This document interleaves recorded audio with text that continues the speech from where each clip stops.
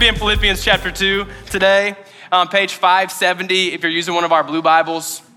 My name's Joshua. I'm the pastor here at Ruby. If you're new here, I hope you found yourself feeling welcome and at home. And if you've been coming, keep coming. You know what I'm saying? We love it. So glad you guys are here this morning. Before we get into teaching for today, just wanted to remind you that next week we are celebrating Jared Evers. It's going to be his last week leading worship from the front. We talked about this last week. It's all very healthy and good. He is a dad, a husband, and works full-time outside of leading worship. And so he just sensed that for him in this season with his family, it's best for him to transition out of that role. And we don't want to let him go quietly, all right? We want to have a big celebration. So if you're normally an 11 a.m.er, go ahead and put it in your calendar. Come next week at like 10:20, 10:15 even, if you're really eager. And bring a letter of encouragement. If Jared has blessed your life, bring a letter. We want to just soak him in encouragement and excitement and just going, we love you, we thank you. We're going to have a brunch. I'm assuming it's going to be really cute and sweet. It's going to be awesome. So if you like brunch, come. But if you love Jared, come with a letter, all right? We want letters of encouragement, all right? So we started a new series last week called For the City. Anybody remember that? That was last week. I was there. You were there? All right. For the City. And the idea, the heart behind this conversation is that the church would get back to its roots.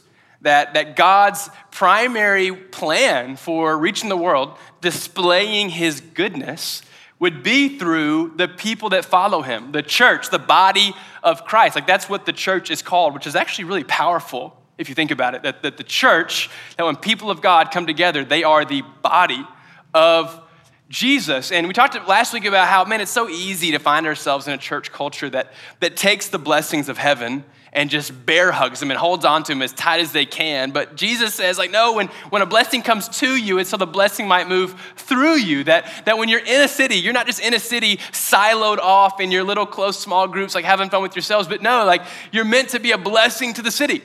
And way back in the Dizay, you know what I'm saying, the book of Acts, nope, do not hold that against me. That was an accident. I did not mean to say Dizay like that. Love you, forgive me. Can you give me head nods or something saying, we acknowledge you say Dizay, we forgive you? Okay, golly, all right. It's a tough crowd. All right, so way back in the book of Acts, it's record of whether the city acknowledged Christianity, wanted Christianity or not, they were blessed by the church. And so this series is let's get back to our roots where we won't go quietly in the city of Nashville.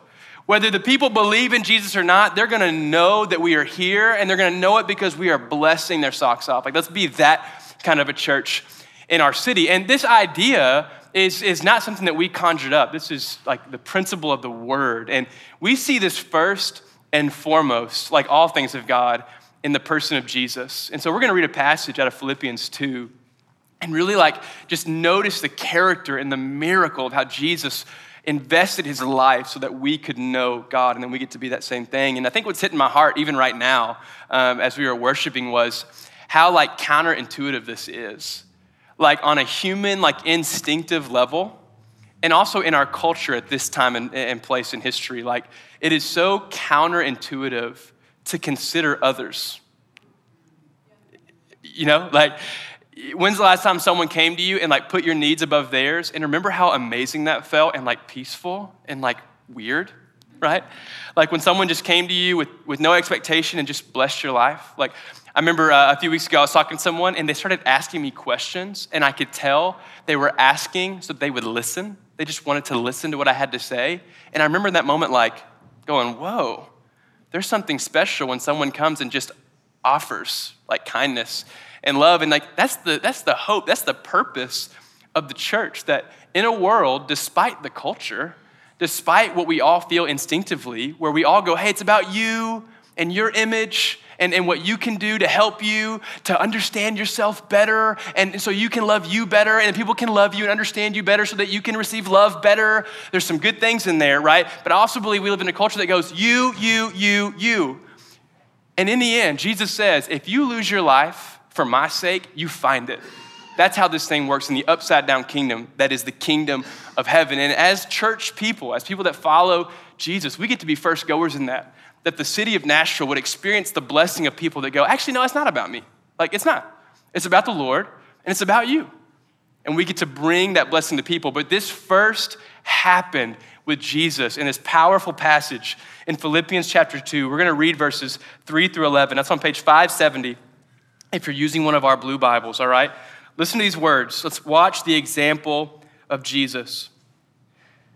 Do nothing from selfish ambition or conceit, but in humility count others more significant than yourselves, right? Harder said, or easier said, harder, easier said than done, Paul. Chill out. Let each of you look not only to his own interest, but also to the interest of others. Have this mind among yourselves, which is yours in Christ Jesus. This is powerful right here.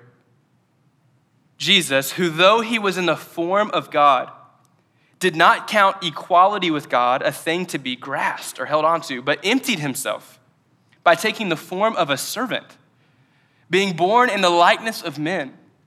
And being found in human form, he humbled himself by becoming obedient to the point of death, even death on a cross.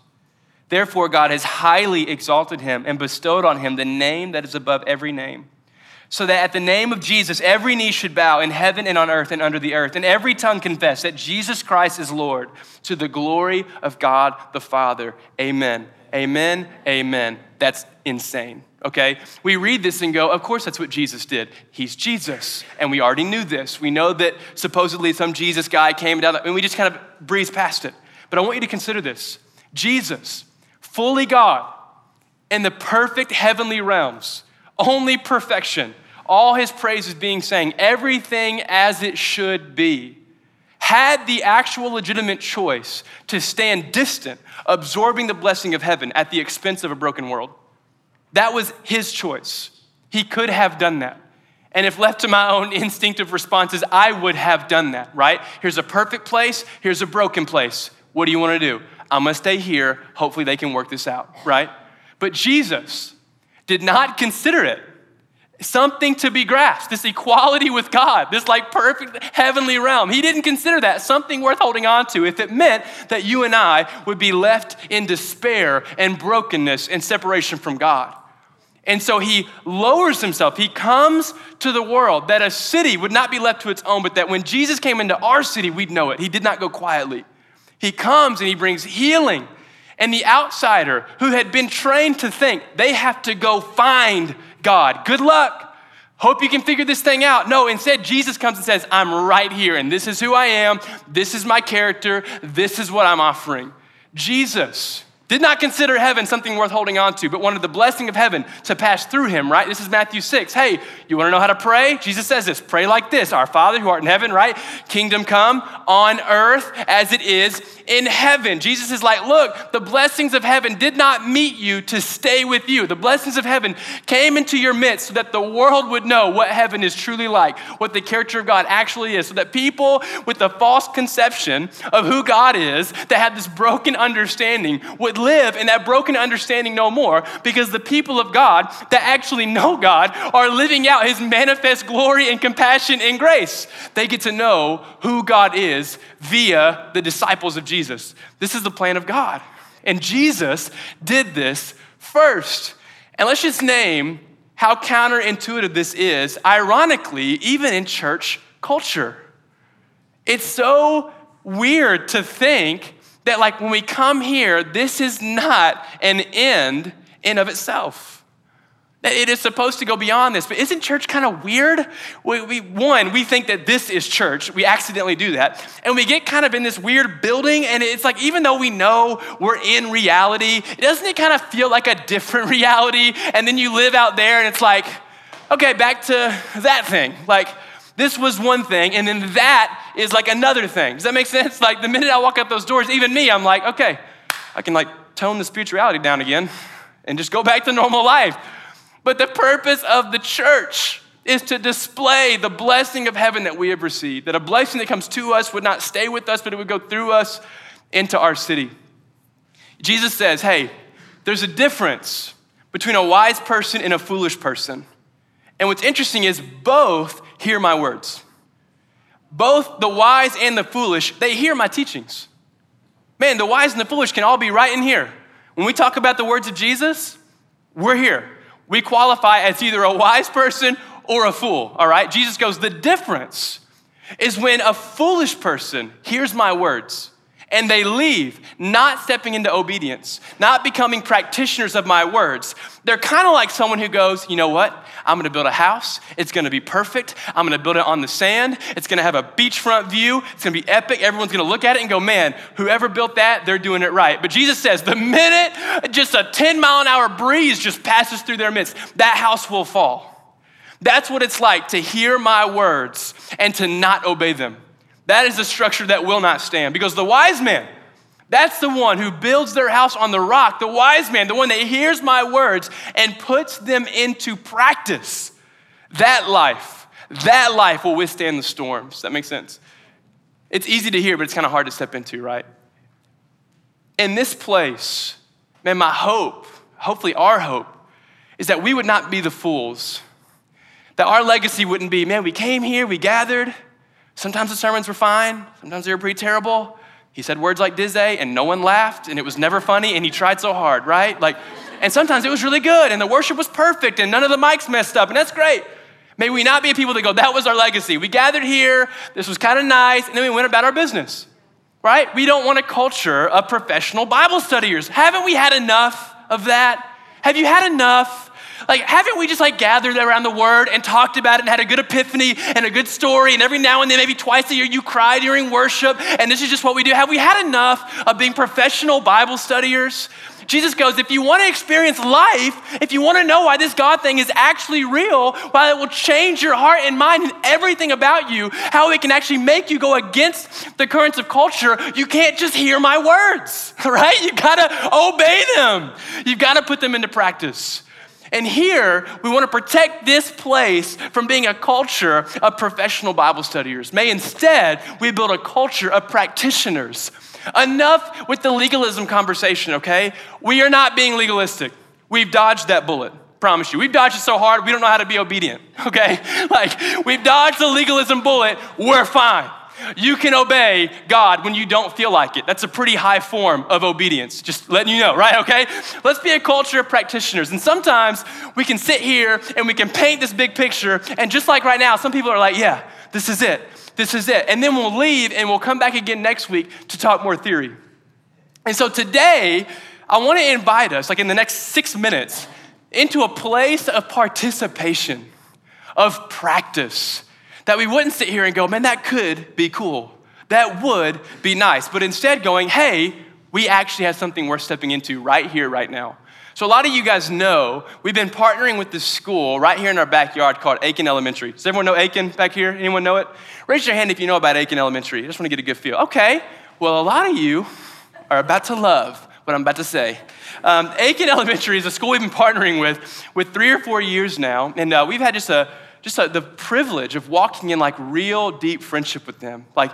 Some of you have been here long enough to remember when we threw a block party with Aiken. They gave us some of their resources, we brought some of ours, and we just threw a party for our neighborhood. We've also been over there and we've helped clean up their school and paint walls. I'm sure not that great a paint job, but it was, we wanted to help them and love them, and hopefully they think we actually did that. We've had times where we filled up their food pantry. We've been able to really walk with them. People like Muriel Wasby, our children's pastor, has been volunteering there every single day, pouring into kids' lives for the past year and a half. We walk in deep friendship with Aiken, and so much so that they reached out to us a few weeks ago, and they were like, hey, we have a need, and we're hoping you guys can help. Our food pantry, which helps feed all of our low-income families, is really running low, and we need your help. They called us up at the beginning of this month, which was perfect and divine, because this day of the year, the question was, how is Hillsboro Village gonna participate? How can we help our people get up, move their feet and hands, and actually participate in the ways of God instead of just listen to it, right? Let's get, hands and feet. I was trying to get, to help them see what it looked like. That's what it looks like when you walk, right? So that was kind of the question. And so it was so cool when Aiken Elementary called us up and said, hey, look, there's a real need. We have a food pantry. And so you know what we're gonna do? Today, we're gonna leave and we're gonna attempt to fill that food pantry so full that they need 17 food pantries just to hold it, right? That's kind of the hope. And so, yeah, let's go. So that's the hope. They called us up and said, this is a need we have. And so we said, okay. We called Kroger, let their managers know, be ready. if everything goes as well as we hope it goes, you're gonna have a lot of people at your store at 11 a.m., all right? It's gonna happen, right? We called U-Haul, we got a U-Haul, we parked it at Kroger on 21st, right down the road here. As you leave today, we're gonna hand you a grocery list. And church is not ending, church is continuing as you leave with a list of groceries. And it's up to you. Obviously, this isn't mandatory. There's no way to enforce that, right? But we are gonna invite you. Here is a way. Because in Matthew 25, Jesus says, hey, at the end of time, I'm gonna start separating people who knew me and who didn't know me.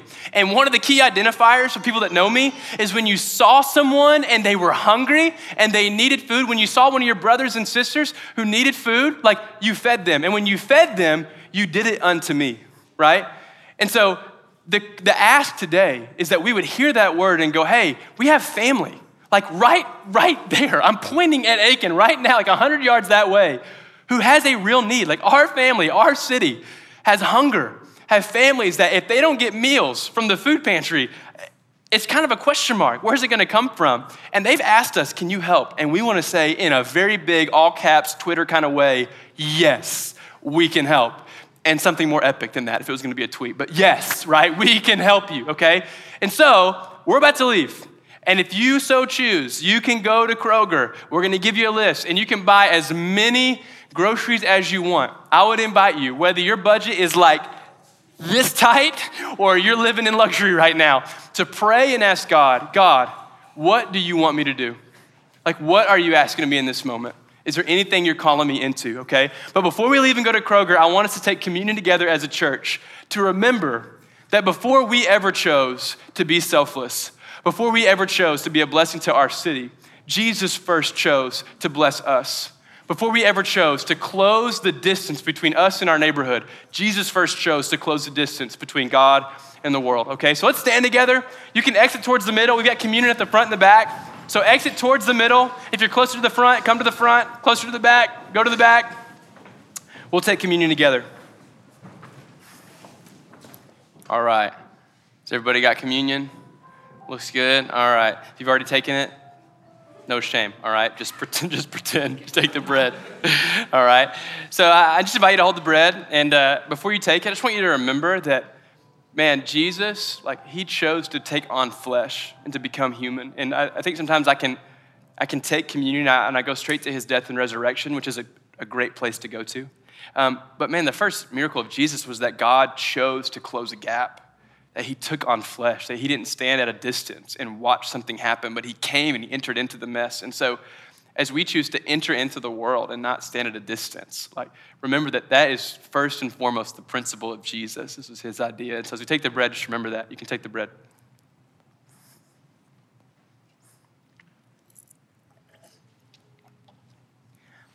I invite you to take the cup. And before you take the cup, just remember that not only did God not stand at a distance and he chose to close the gap, but that he lived a life that put others above himself, that when tasked or when given the decision, he chose to lay his life down for the good of others. And so that as we take a small step today, right, this is a really awesome step, but a small step in going, hey, there's other peoples that have needs, and I want to like help in meeting those needs. That principle comes first and foremost from Jesus, that we didn't stand a chance on our own to close that gap between us and God. Like our sin, like our darkness, we were separate. But Jesus, by shedding his blood, by lifting us up above himself, like gave us a way to know God. So let's take the cup and remember just that miracle of Jesus. All right, I invite you to stand. I'm gonna pray. And then if you're in, we're gonna blitz, all right? We're just gonna blitz Kroger.